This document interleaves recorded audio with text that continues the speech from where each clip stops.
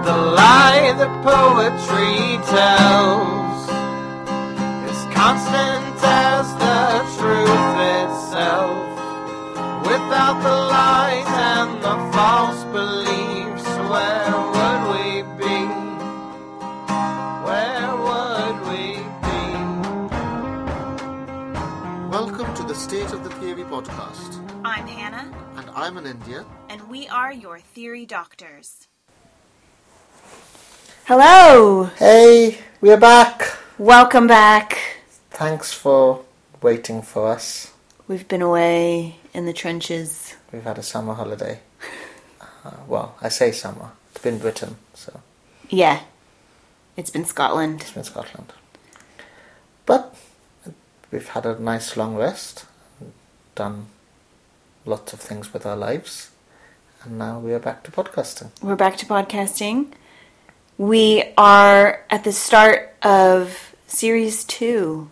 Season 2. Yes. To use the American Yes. term. Did you ever believe we'd go into the second season? I know. I feel like, yeah, I thought maybe we'd keep going for a couple of weeks. Yeah. Some of our friends would tell us To stop? how sweet it was, but that maybe we should keep our day jobs. Yeah. But no, we've... No. It's been good, and thanks for bearing with us all this while, and hope to continue to speak to you for the rest of the season. So what are we talking about today? Today we are talking about British nationalism, which, interestingly enough, is what we were talking about at the end of our last season with Brexit, but this has nothing to do with Brexit. No. And this is inspired a little bit, well, entirely by three news stories, or kind of sets of news stories that have been popular in the UK at the moment, around culture and sports. And we decided to explore these kind of three areas of interest that the great British public has latched onto. Yeah, so the first one is the great popular success that has been the TV program The Great British Bake Off, which, if you don't know, is a reality TV show centered around baking. In the United States, it is known as the British Baking Show. Yes.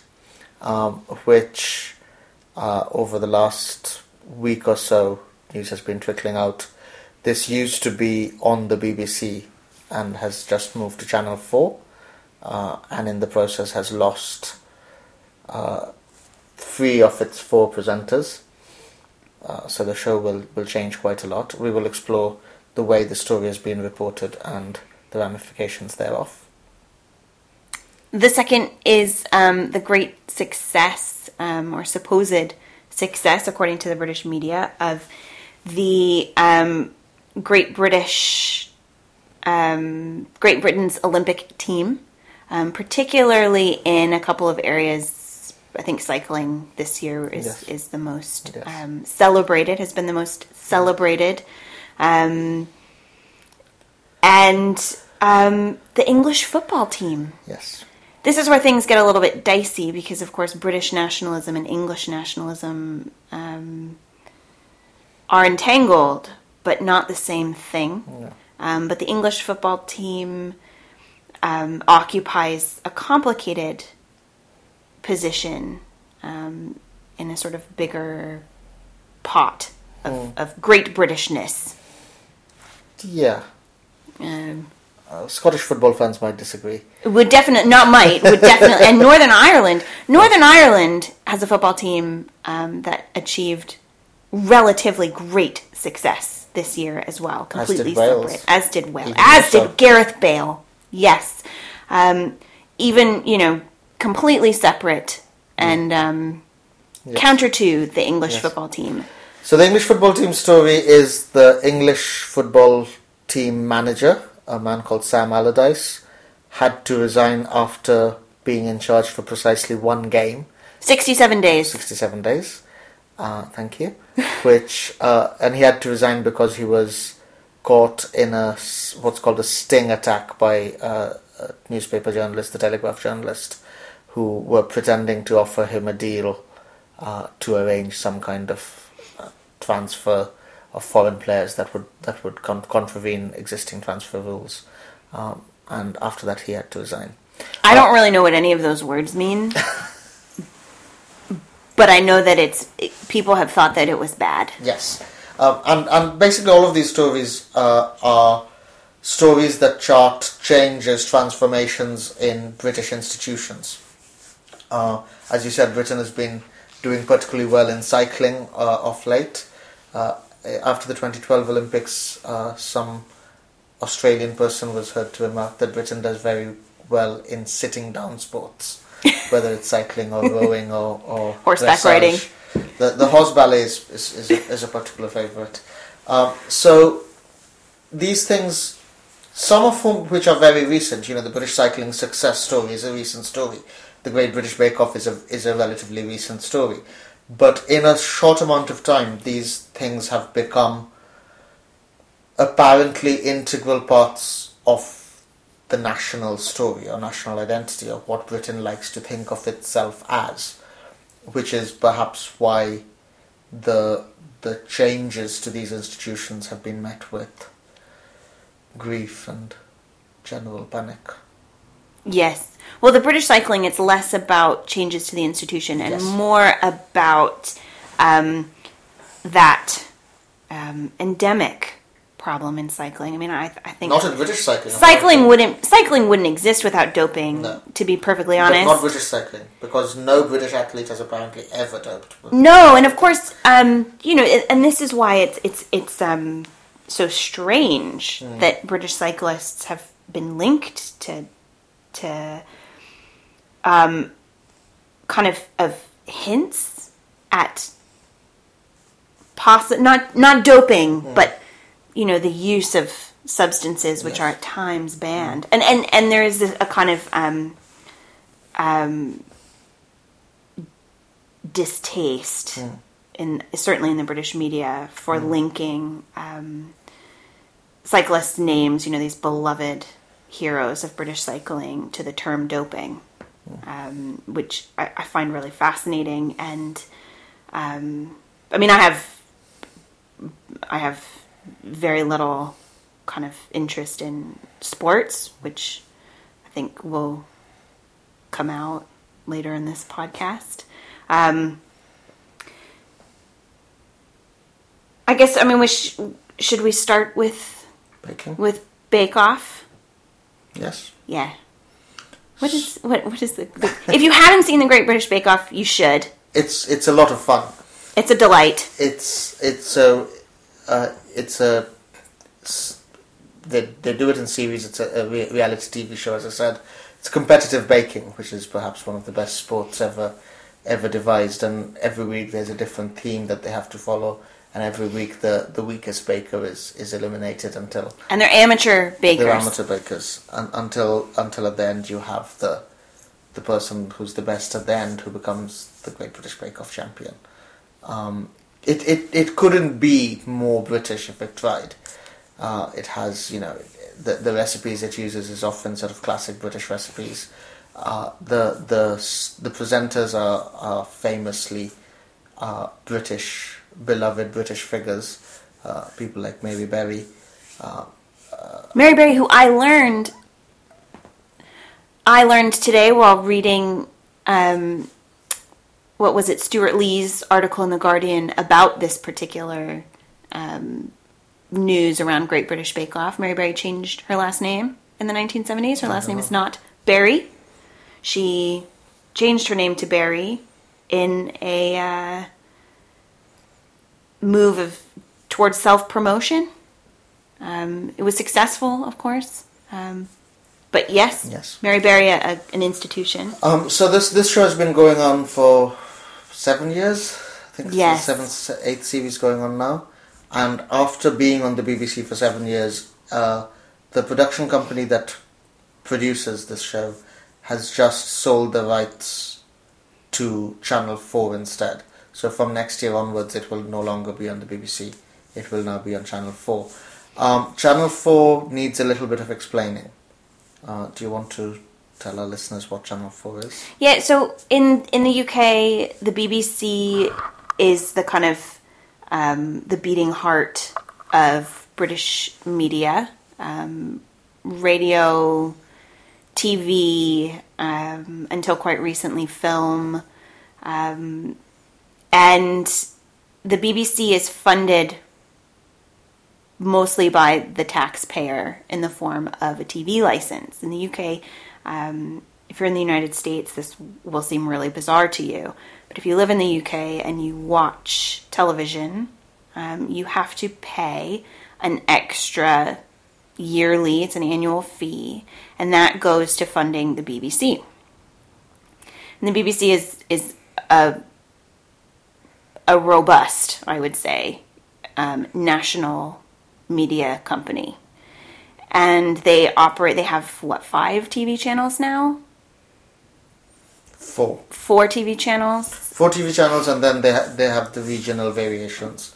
So there's BBC Scotland and BBC Wales, and Yes. They produce local news and national news. They produce multi-language content, stuff, and they have done for many years. So throughout much of the 60s, 70s, and into the 80s, the BBC produced on its mainstream flagship channels, produced Hindi language shows for the British Asian communities.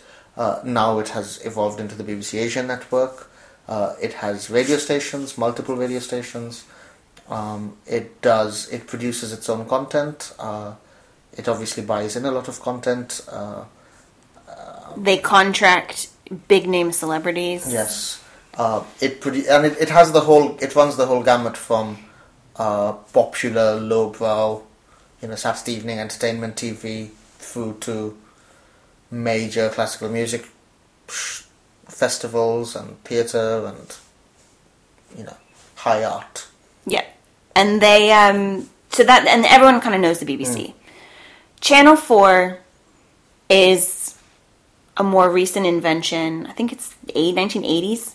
Channel 4 was founded, and Channel 4 also is owned by the British government. The BBC and Channel 4 are both run out of the Department for Communications and Media and Entertainment and Sports and things. I can't remember what it's called. But they are both managed by the British government. Channel 4, however, is funded by advertising revenue. And so you watch a Channel 4 show and you watch commercials. I think for American listeners, this will be such a foreign concept, watching TV without ads, that it's unimaginable. But it is, in fact, how British people prefer their television, ad-free. I can get on board with that, to be honest. It's quite great. British people will often cite as being the most amazing thing about the BBC is the lack of ads. So when the news broke that Great British Bake Off was moving to Channel 4, one of the first things British audiences started to moan about was the fact that Bake Off was now going to be subject to ads, and that was going to ruin it. Or it was just going to ruin the viewing experience. It's unclear exactly, but there was a lot of anger, and basically the knee-jerk reaction was, oh no, I'm going to have to watch ads with my Bake Off. Yeah. Which is fair enough. Channel 4 also, I think more interestingly though, for our purposes, Channel 4 is known for its supposed kind of lowbrow, low-class taste. Channel 4, we have Channel 4 to thank for Big Brother, for example. We also have Channel 4 to thank for shows, reality television like Come Dine With Me, Sun, Sex and Suspicious Parents, where British parents follow their children off on these sort of teenage raucous drunken holidays to Mallorca, and this sort of trashy TV. It should be said though that Channel 4's origins were very different. So Channel 4's origins were edgy programming.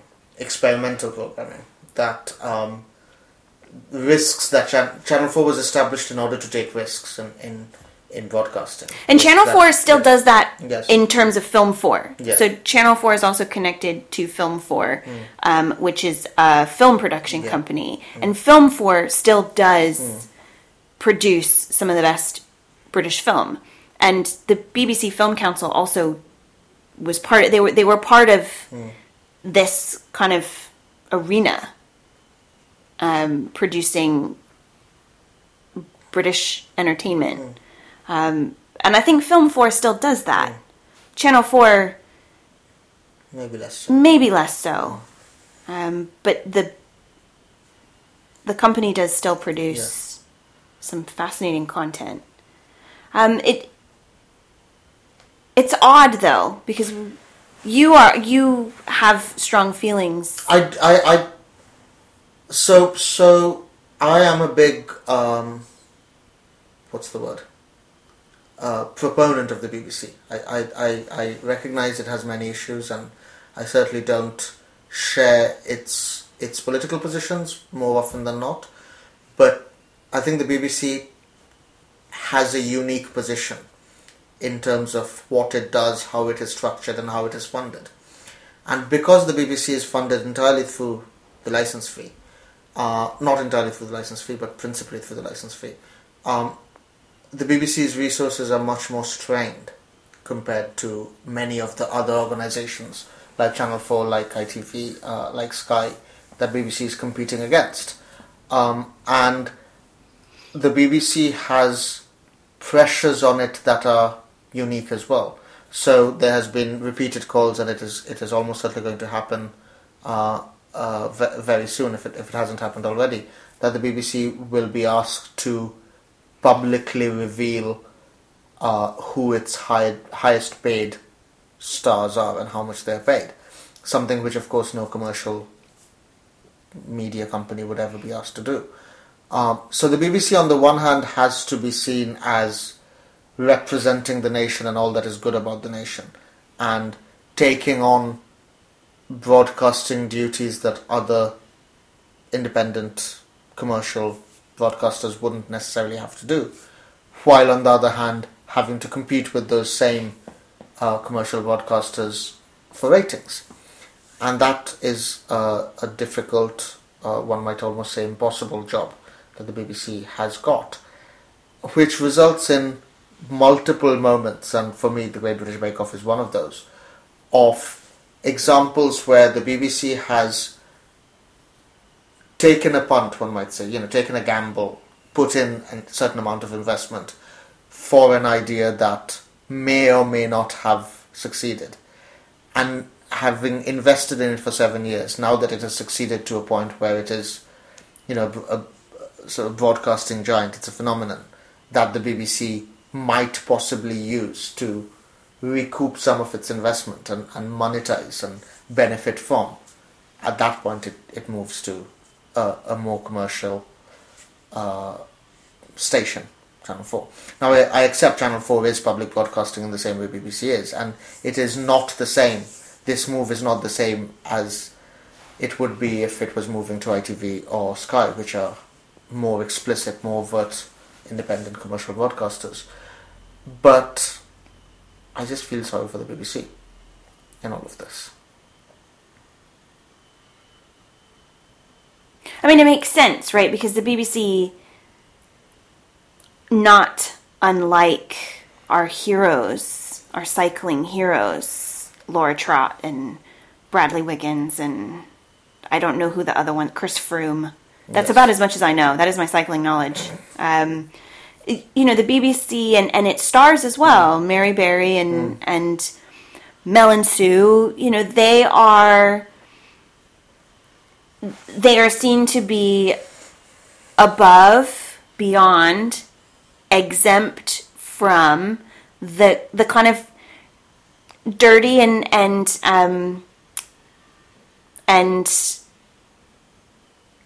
sleazy,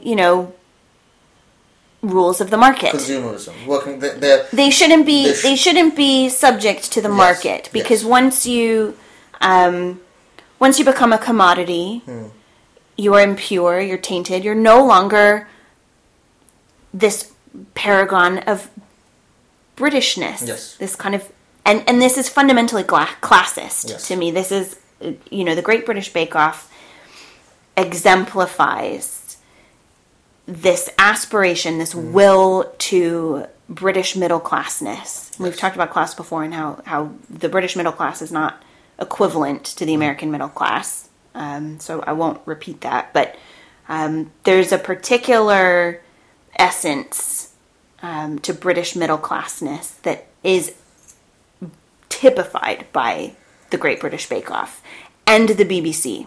They are a package, really. And the BBC is better than. It's perceived to be better than, to be above the dirty rules of the market. And I think a lot of people felt betrayed by Bake Off, or by what? They're not sure exactly what betrayed them in this instance. Is it the people who owns Great British Bake Off, really? And it's hard to describe, to articulate specifically what it is about Bake Off that is this perfect Britishness, because there are internal contradictions to it. So, for example, the Daily Mail, and Stuart Lee wrote amazingly about this in The Guardian. The Daily Mail, when Nadia Hussein won Bake Off last year, Nadia was obviously a fan favorite. People loved her. People love everyone on the Great British Bake Off because they're delightful people. Nadia is a Muslim woman, hijabi. Her family is adorable. She's very talented, but she also has a bit of an edgy streak. She's a bit snarky, but really kind. Her sense of humor is lovely, right? She is this kind of model minority, this picture of British multiculturalism. And she was asked to bake the cake for the Queen's birthday after she won Bake Off, and yes, this was this moment of British inclusive nationalism. Yes, one of her cakes that she made a wedding cake, and she said this was the wedding cake she would have loved to have had at her wedding, and she included pieces of her sari in the decorations, and she made it red, white, and blue, the colors of the Union Jack, and it was a classic British cake, and it was this. I mean, you couldn't have written the BBC couldn't have asked for anything better from her. I mean, she produced the most perfect ideal, British ideal of multiculturalism and inclusivity in post-colonial Britain. And the Daily Mail, in true Mail fashion, freaked out because when Nadia did well, and Tamal, another South Asian baker on the show, also gay, and a doctor, a young South Asian gay professional, were succeeding on Bake Off. The Daily Mail saw the ousting, this terrible rejection of a young white British student as just this PC gone mad kind of activity, and it was this. The Daily Mail attacked Great British Bake Off for its overt embracing of PC values and how it was anti-British. And last week, when it was announced that the Great British Bake Off was moving to Channel 4, the Daily Mail announced this as the destruction of a British institution. Yeah. And so Bake Off is both things at once. Yes. And typifies this internal contradiction within British middle class discourse, the ideals of the British middle class, which are both multicultural and diverse, and Islamophobic and racist and homophobic. And this, to me, I mean, I read about all of this, and I read about cycling at the same time, and it just seemed like it was exactly the same thing. It was this crisis, this discursive crisis in the media about Britishness. Yes. And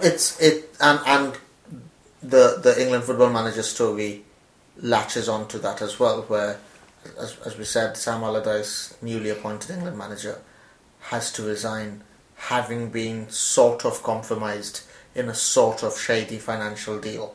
Though, as far as we can tell, he came close to, but didn't actually break any specific law. He spoke about how he could use his position to get round certain legal loopholes to do with the transfer market.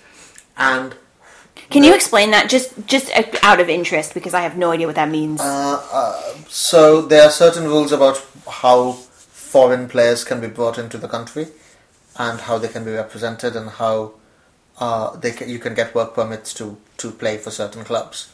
And Sam Allardyce allegedly said that he could negotiate deals where these rules could be bypassed.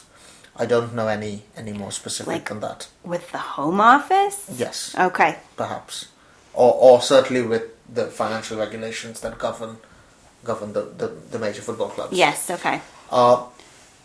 But even in the media, even those voices which were either calling for his resignation or writing in support of his resignation were saying things like he was naive and cheapened the position of the England football manager. So the idea is that England football manager should be above petty, shady, sleazy commercial deals, because England, by extension Britain, is bigger and better than that, and the British football manager should be someone who is in the game purely for the honour of being England football manager. This debate is not entirely unrelated to the debate that comes around every time a new England football manager has to be appointed, which is should the England football manager be English or foreign? In the past, England has appointed 2 foreigners to that position, a Swede and an Italian, in Sven-Göran Eriksson and Fabio Capello, and it hasn't brought them huge amounts of success. I've even heard people say, we tried foreigners and that didn't work out, so now we should try Englishmen.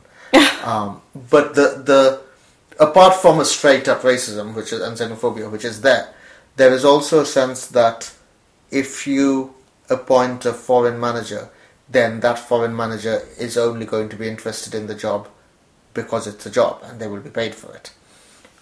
Whereas if you appoint an English person to be the England football manager, then that person would be doing it for the honour of representing the country, and for them money would be secondary. And I think what has offended, annoyed, angered many people about the Sam Allardyce case is that it was obvious that he found money to be a motivating factor when his position would imply that he should be above that. Yes. This is quite a British thing as well. The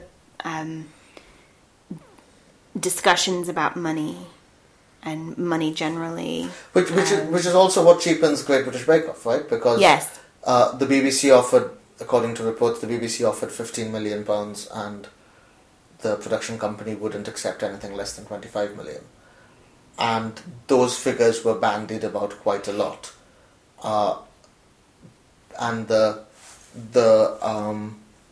general consensus seemed to be that the production company was being too greedy and were happy to sell off what should be a national institution because all they wanted was money. Yes. I find it interesting how much a paper like the Daily Mail cares about Great British Bake Off as a national institution, but are happy to let the NHS go. Yeah. Actually, the NHS is an interesting comparison because the response to the British response to the selling off of the Great British Bake Off reminds me a little bit of the American EpiPen story. Yes, when EpiPen, the company that produces EpiPen, tripled its Yes. price, and then And had to before back that, the AIDS medication before that, the and AIDS Martin medication. Shkreli. Yes, and of course these two. There's no way these two should be compared, right? It's life-saving medication on the one hand, and a TV program on the other. A TV program about cake. About cake, but there is something worryingly similar about the way the stories were received. And yes, the discourse around them. Yeah. That it's Bake Off is better than money. The value of Bake Off is more than money. Yeah. I mean, there's also another aspect. I mean, there is a sort of classic Marie Antoinette let them eat cake aspect to this, which is, it's a convenient story behind which all sorts of other things from, the Labour Party's leadership election through to Brexit negotiations, all of this, disastrous government shambles policy on grammar schools, all of this could be hidden. All of these fears and consternations that the public should be experiencing. There are many scary things happening in the world. All of that could be masked under this massive cake. Yes. Beautiful cake. It's similar to the Olympics. Yeah. And of course the British teams, I think, did better than expected, generally speaking. Yes. But some of the great British heroes didn't do as well as people were hoping. And the cyclists generally did very well. And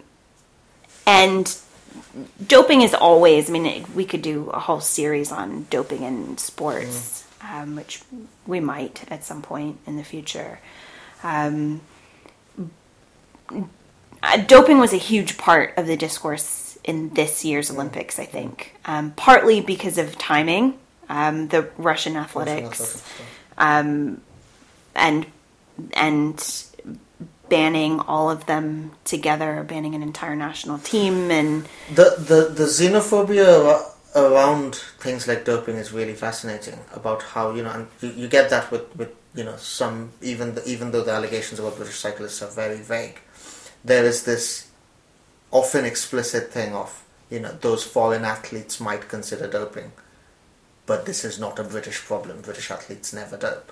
Yes, and it's interesting too.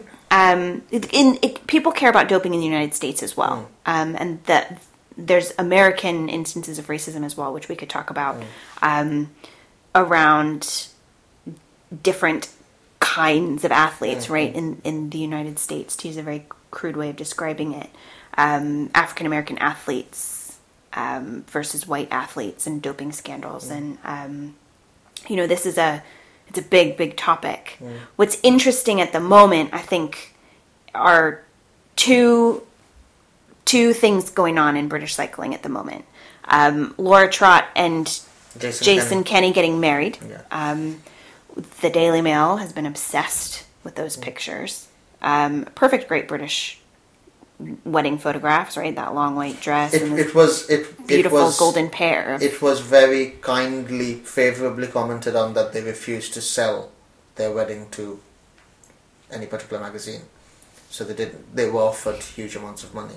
Yes. By, Hello or OK or whatever. One of these magazines. And one of the things that speak to their great Britishness was the fact that they refused to sell. Yes, and they got married secretly. Yeah. They announced after that they had gotten married. Yes. That they were above... They were above the commercialization. Commercializing their relationship. Yes. People find that both romantic and British. Yeah. To be fair, we should make it clear that we are not criticizing them. No, I'm all for it. Yes, it's just we are interested in the linking that with the Britishness. Yes, the fact that it's been commented on and reported very heavily is what we're interested in.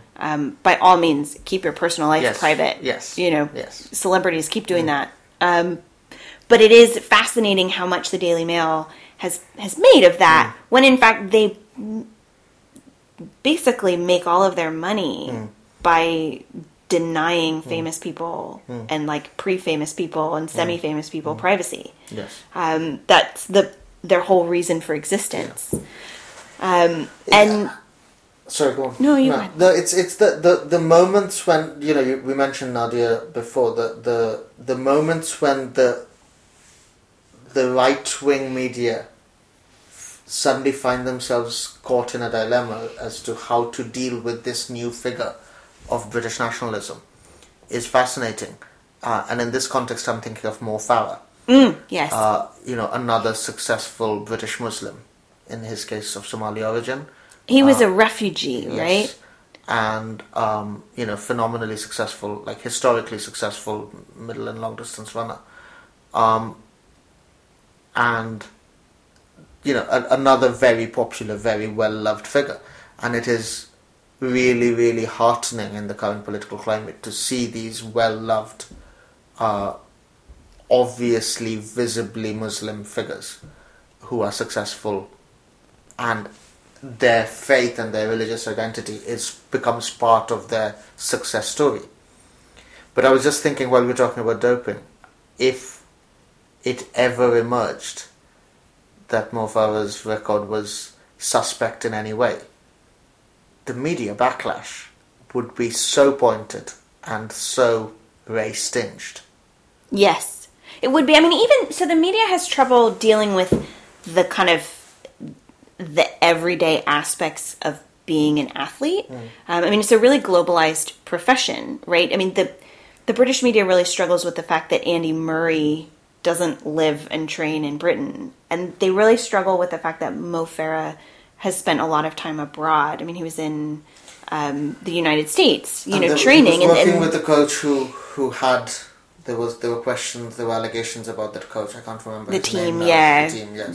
the whole kind of setup. I mean, they are little, basically little companies Yes. that train people. Swimming is the same. I mean, this is how it is how it works. And the kind of everyday aspects of being an athlete, like as a job, doesn't match up with the celebrity aspect of it. And in Britain in particular, the kind of role model, the embodiment of nationhood. Yes. Versus you go where the good coach is, and Yeah, if and that good coach is in Florida, You certainly with cycling, you sign up for the team that pays you more and that gives you more support. and the team that will help And you the team that will win. help you win. And you see this most obviously in football, where even club loyalty, let alone national loyalty, Yes. is somehow seen to be superior. So a famous footballer who leaves one club and joins another is spoken of as a traitor. In the US, it's very, very similar. I'm thinking of LeBron James or who else? I mean, when you move, it's a betrayal. Yeah, and when you think you might think about, I don't know, a senior executive moving from Google to Microsoft or whatever, and this is no different, but it has to be different because sport, and in this case TV as well, becomes part of a kind of collective identity, whether it's surrounding a club or even more specifically and pointedly surrounding a nation. It's ironic too. I mean, there's a question of ownership here, and with sports and athletes, it's a question of ownership of the people themselves. The fact that British consumers think and believe, rightly or wrongly, I don't know, that to a certain extent their athletes belong to them. Well, to a certain extent, they are publicly funded. Yes. So part of the reason why Britain has been doing so well in recent Olympics is that UK sport has used a lot of lottery funding, which is public funding, in order to push certain sports. And those sports are doing better because the investment is coming through. But again, not unlike BBC and the world of the TV, you have this blurring of public funding and private funding. And it is never really clear where the ownership rests. But it's not just ownership in terms of publicly funded, like taxpayer funded money. It's not. It goes beyond that. The idea of ownership. It's almost familial in a sense. It's almost like we don't own them because we pay for them. Yes. We own them because they are ours. Like we have a claim to them that goes beyond paying their salaries. Well, it's fascinating you say that, because I think you're completely right, but also the familial ownership sort of somehow trumps the financial ownership. Yes. To the point where it becomes easier to take public resources and divert them into the private sector. Yes. Because nobody cares about the fact that these TV shows or these athletes are surviving through public funding, as long as they continue to claim to represent the nation and display due allegiance to the nation, then it's all fine. And as long as they're grateful. Yes. Grateful not just for the money, but for the love and appreciation. And it's interesting because the Britishness that is on display is an export. Yeah. So the Great British Bake Off, but also, I mean, beyond Great British Bake Off, BBC shows have been exported to the United States for a long time. Yeah. Doctor Who, Downton Abbey, Sherlock. Yes, more recently Sherlock and Downton Abbey, and I mean, even the kind of panel shows like QI have a following outside of the UK, and there is it is very clear what picture of Britishness is being exported. You know, Harry Potter, the royal family.